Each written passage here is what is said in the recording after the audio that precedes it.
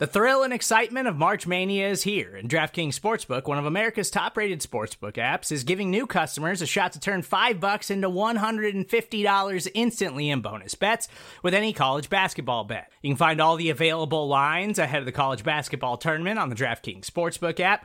So download the DraftKings Sportsbook app and use code SBNFL. New customers can bet $5 to get $150 instantly in bonus bets only at DraftKings Sportsbook with code SBNFL.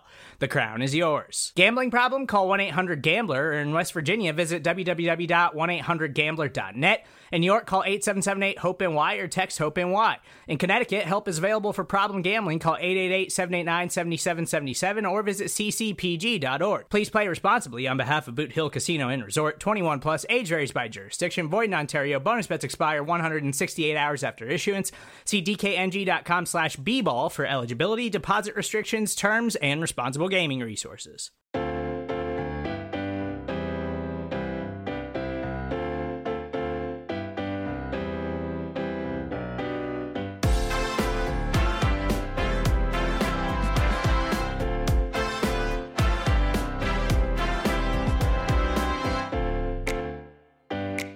Hola a todos, bienvenidos a Cowboys Hoy a través del canal de Blogging the Voice que ustedes pueden encontrar en Spotify, en iTunes o donde sea que ustedes escuchen sus podcasts favoritos. Mi nombre es Mauricio Rodríguez, como todos los sábados. En esta ocasión, un sábado bastante especial, 25 de diciembre. Espero que todos estén pasando una muy feliz Navidad.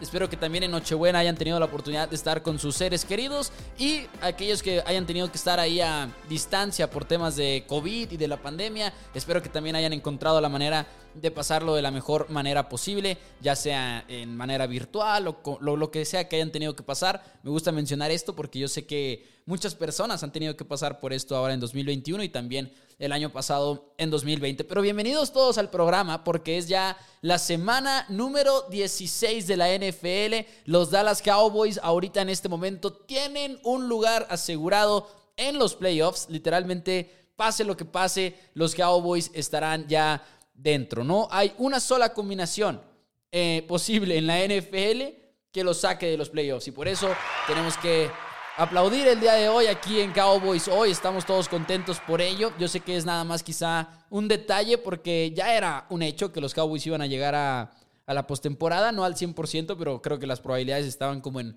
96%, 97%. Y siéndoles honestos, le perdí incluso el hilo a la división porque a lo que me refiero con esto es, no sabía que con una derrota de los 49ers los Cowboys ya tenían ese clinch para la postemporada. Tampoco estaba seguro la semana pasada, el martes, que se jugó el juego entre Washington y Filadelfia.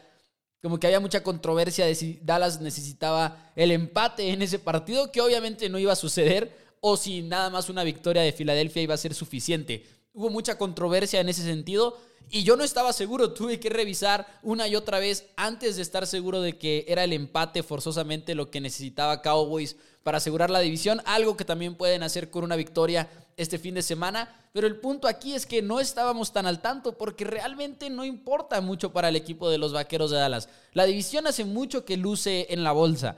Y sí hay combinaciones para que los Cowboys la pierdan y demás, pero son combinaciones que hay veces que ni vale la pena comentar, honestamente. Entonces, es importante tener eso en cuenta. Pero en fin, los Dallas Cowboys pueden asegurar la división ahora sí con una victoria en contra de Washington este Sunday Night. Un Sunday Night que yo estoy seguro que no le va a parecer a muchos aficionados neutrales de la NFL, porque no suena tan atractivo Cowboys contra Washington ahorita en la semana número 16, cuando hay otros juegos que podrían ser todavía más espectaculares.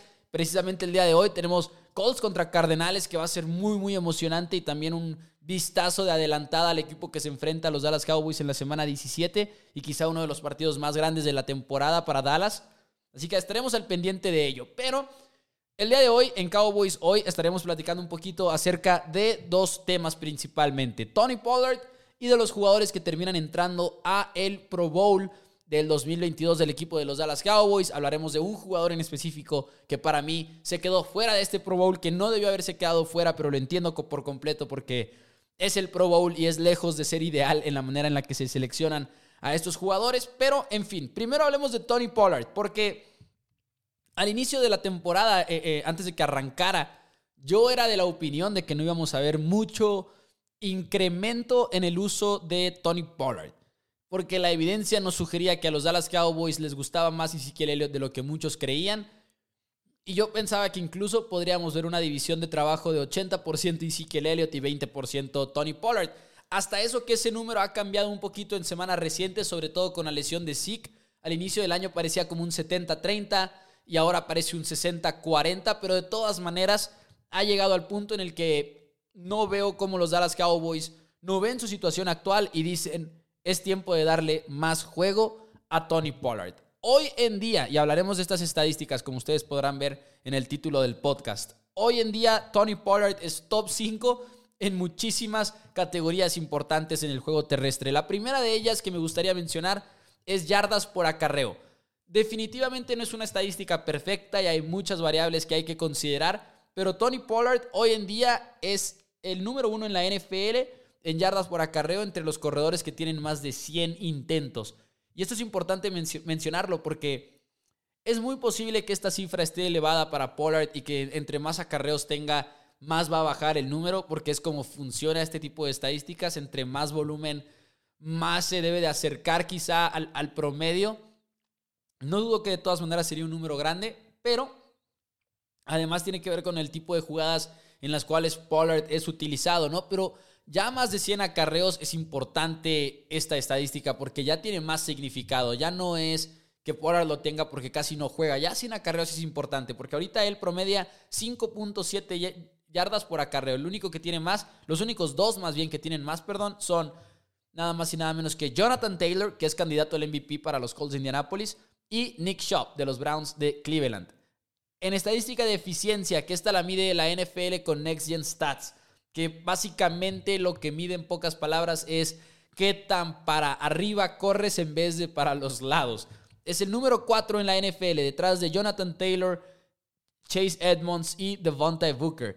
Y luego hay una que a mí me encanta, que son las yardas terrestres sobre lo esperado. ¿Y a qué se refiere con esto? Debido a ciertas downs, distancias, cuántos hombres en la caja hay, cuánta separación hay entre los jugadores, todo eso, qué tantas yardas en ese tipo de situaciones se esperan y qué tanto las excede Tony Pollard en sus intentos. Y él tiene 1.12 yardas por intento más de lo esperado, que es el número 3 en la NFL en esta estadística, detrás de quienes, ustedes lo adivinaron, Jonathan Taylor y Chase Edmonds. Pero estas estadísticas, a pesar de que me parece importante mencionarlas, porque son varias y habla del trabajo que ha hecho el número 20 de los Dallas Cowboys, creo que ahorita el juego de los Giants nos da también un muy buen ejemplo de por qué los Cowboys necesitan involucrarlo todavía más. Y yo creo que ahorita Dallas ya debe de estar empujando un poquito el límite y acercar la división de trabajo entre Pollard e Ezekiel Elliott al 50-50.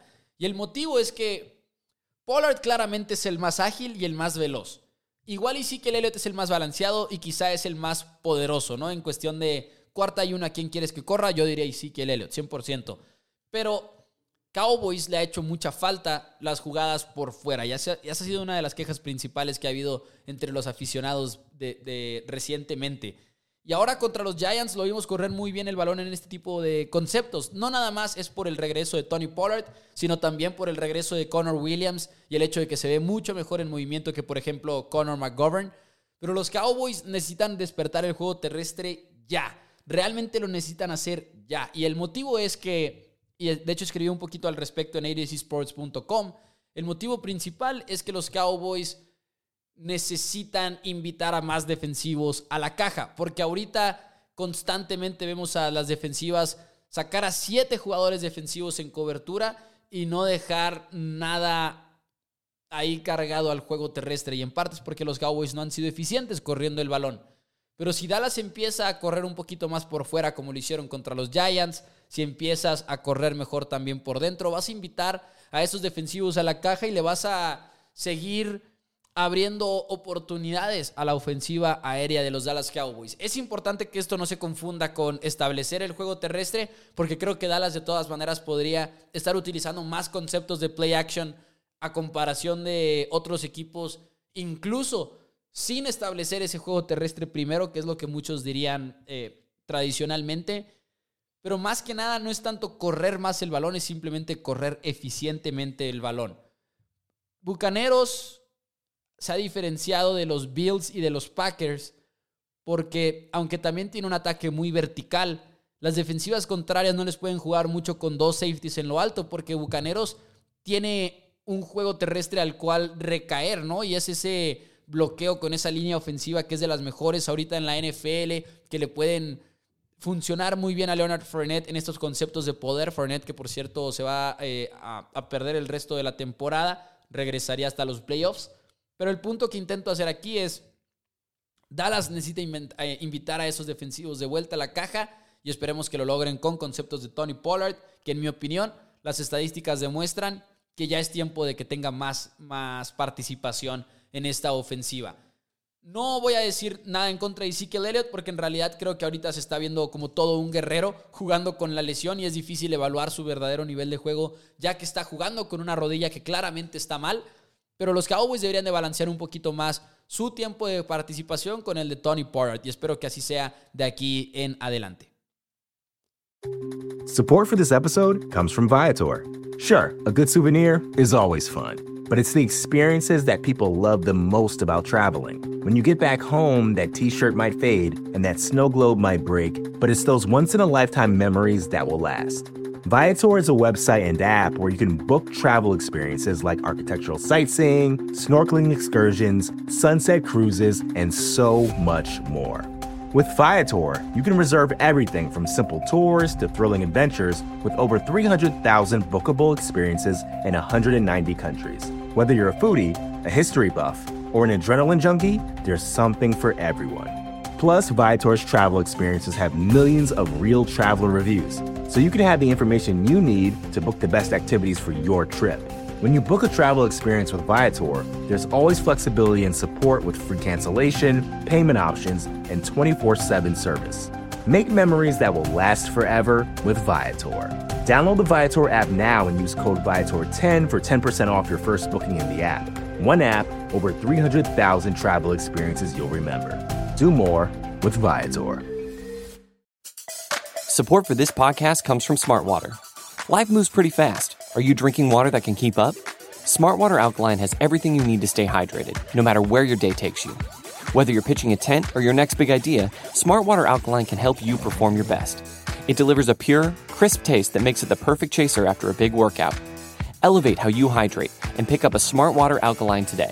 To learn more, visit drinksmartwater.com.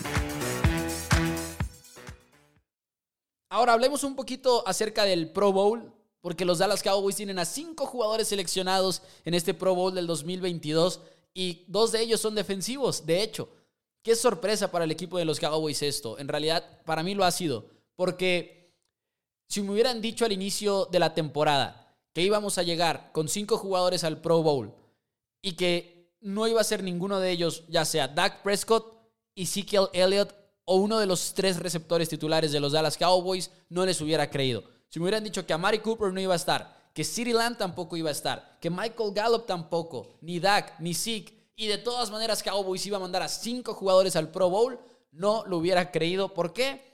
Porque no hubiera pensado que Trevon Diggs y Micah Parsons iban a llegar. No me hubiera sorprendido que Micah lo hubiera hecho, por ejemplo, pero no hubiera sabido que con el nivel de juego que trae en este momento, y no me hubiera imaginado que Brian Anger también iba a ser un jugador de equipos especiales ahí en el Pro Bowl. Tyron Smith, Zach Martin, para mí lo tienen más que merecido. Ha habido una porción de aficionados que ha criticado a la selección de Tyron Smith, que porque se ha perdido juegos y que porque no ha sido el mismo. Pero ahí creo que hay una confusión.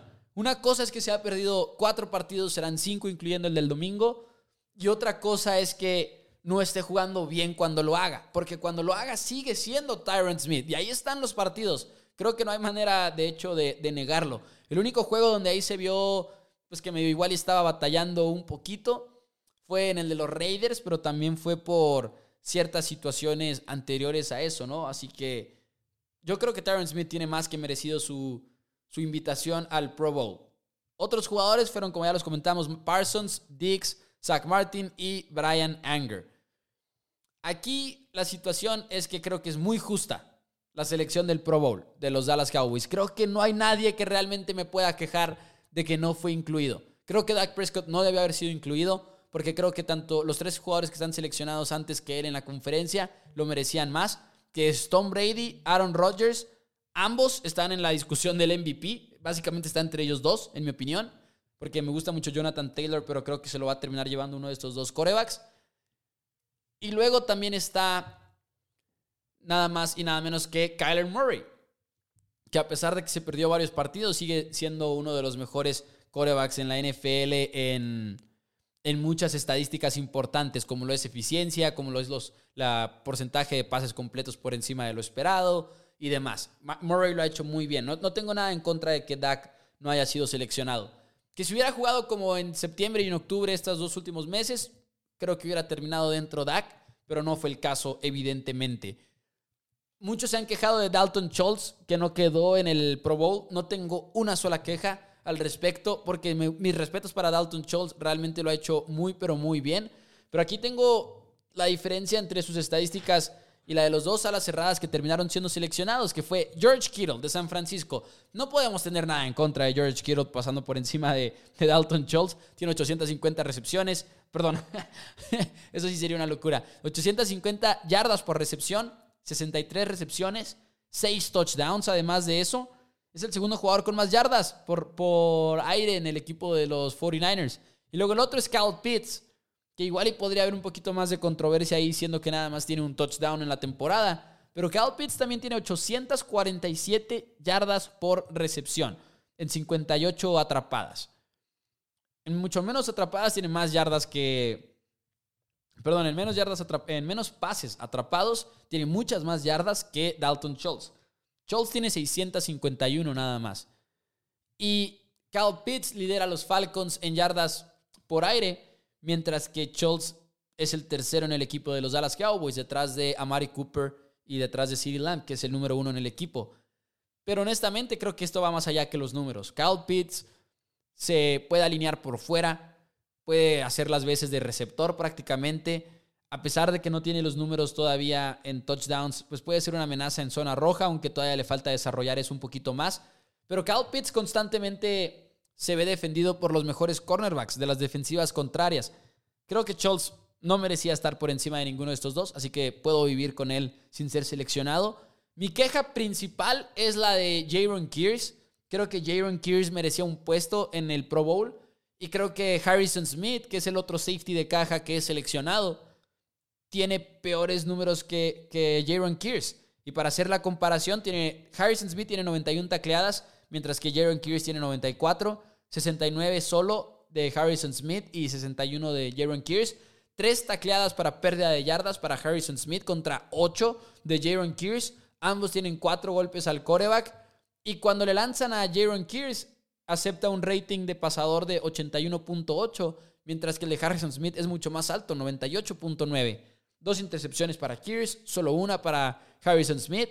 Creo que tiene los números el safety de los Dallas Cowboys para ganarse un puesto en el Pro Bowl. Sin embargo, fue seleccionado Harrison Smith. Aquí también tiene mucho que ver el reconocimiento del nombre. ¿Cuántos aficionados conocen a Harrison Smith sin importar a quién le vayan? Cuando yo creo la mayoría no conoce a Jaron Kears. Pero quiero mencionar, porque tuve esta plática con Joey Ickes, nada más y nada menos, un personaje muy conocido en Cowboys Twitter, y tuve esta conversación con él hace unos días, precisamente cuando fueron las selecciones, y hasta eso que me hizo ver algo que yo no había considerado, y les quiero leer su tweet ahorita en el programa, porque me preguntó, ¿para ti quién se quedó fuera? Y le dije yo, mi única queja sería Kears, porque creo que se merece, ¿no? Y ya le dije también los números que les compartí a ustedes. Y me comentó lo siguiente, y que creo que tiene un muy buen punto, que es, él decía que para él estaba muy bien la lista, y eso es algo con lo que yo concuerdo. Estoy viendo por acá, no encuentro el tweet. Aquí está. Dice, es un ejemplo de cómo las designaciones de los jugadores pueden hacer las cosas un poquito difíciles. Nuestro hombre, o sea, Jaron Kears, básicamente ha sido un linebacker hasta el punto de vestir el punto verde, y con el punto verde se refiere a la comunicación en el casco, que los linebackers son quienes tienen esta comunicación con los coaches. Un safety pues rara vez lo va a tener. Dicen, en realidad ha sido muy bueno ahí, pero no lo suficiente para hacer un Pro Bowl. y que para él el jugador que fue recortado fue Randy Gregory, que por cierto se ha reportado que es un suplente en este Pro Bowl. O sea que si uno de los defensive ends no puede ir, Randy Gregory podría ser un suplente por ahí, quien lo ha hecho también muy bien esta temporada. Pero creo que Joey Ikes tiene un buen punto. Para mí, Jaron Kears debió haber estado dentro del Pro Bowl como un safety. Pero creo que Joey Ikes, al señalar que básicamente ha sido un linebacker, nos hace ver ese punto de vista también. Y creo que es bastante válido. Porque es cierto, Jaron Kears principalmente ha sido linebacker para el equipo de los Dallas Cowboys. Y de hecho me gustaría buscar aquí en Pro Football Focus, déjenme lo hago mientras sigo platicando con ustedes, la cantidad de veces que se ha alineado Jaron Kears como un safety en lo alto. No soy un robot, PFF, déjame entrar. Ya saben cómo es esto de los captcha. Déjenme ver si encuentro rápidamente a Jaron Kears por aquí. Para ver, porque PFF publica cuántas veces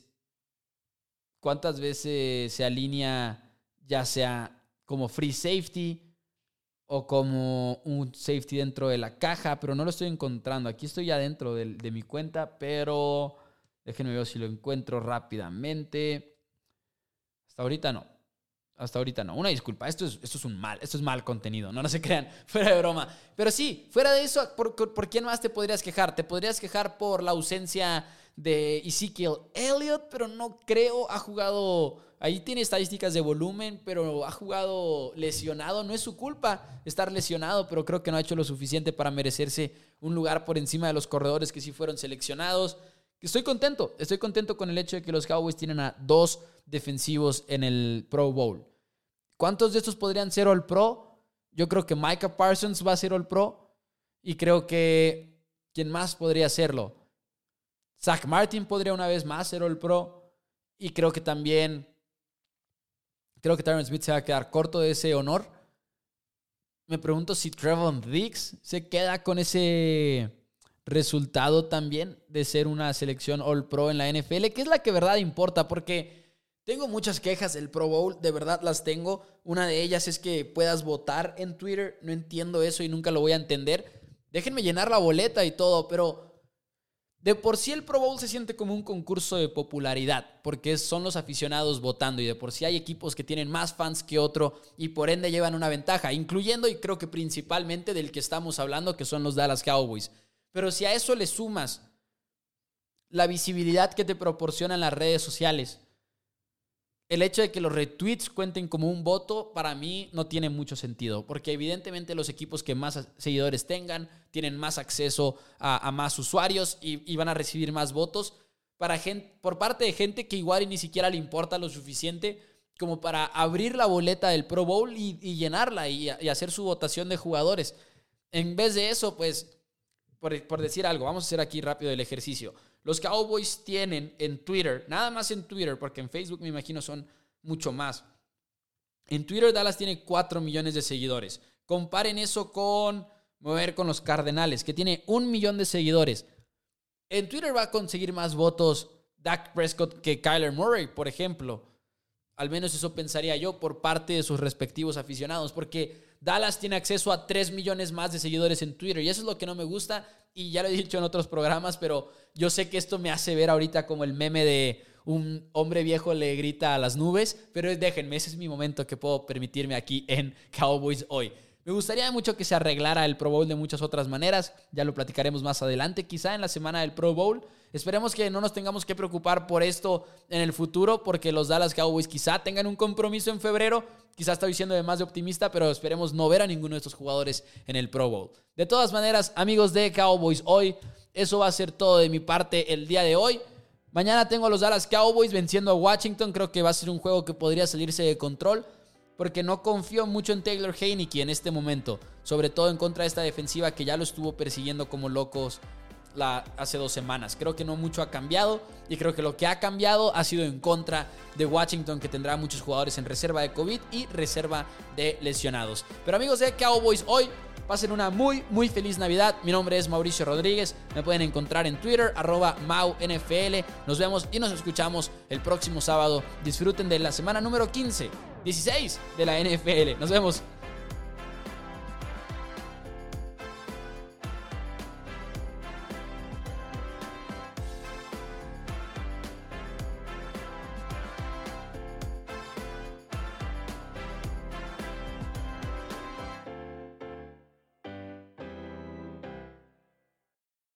Support for this show comes from Fundrise. Buy low, sell high. It's easy to say, hard to do. For example, high interest rates are crushing the real estate market right now. Demand is dropping and prices are falling, even for many of the best assets. It's no wonder the Fundrise Flagship Fund plans to go on a buying spree, expanding its billion-dollar real estate portfolio over the next few months. You can add the Fundrise Flagship Fund to your portfolio in just minutes, and with as little as $10 by visiting fundrise.com/Fox. Carefully consider the investment objectives, risks, charges, and expenses of the Fundrise Flagship Fund before investing. This and other information can be found in the fund's prospectus at fundrise.com/flagship. This is a paid advertisement.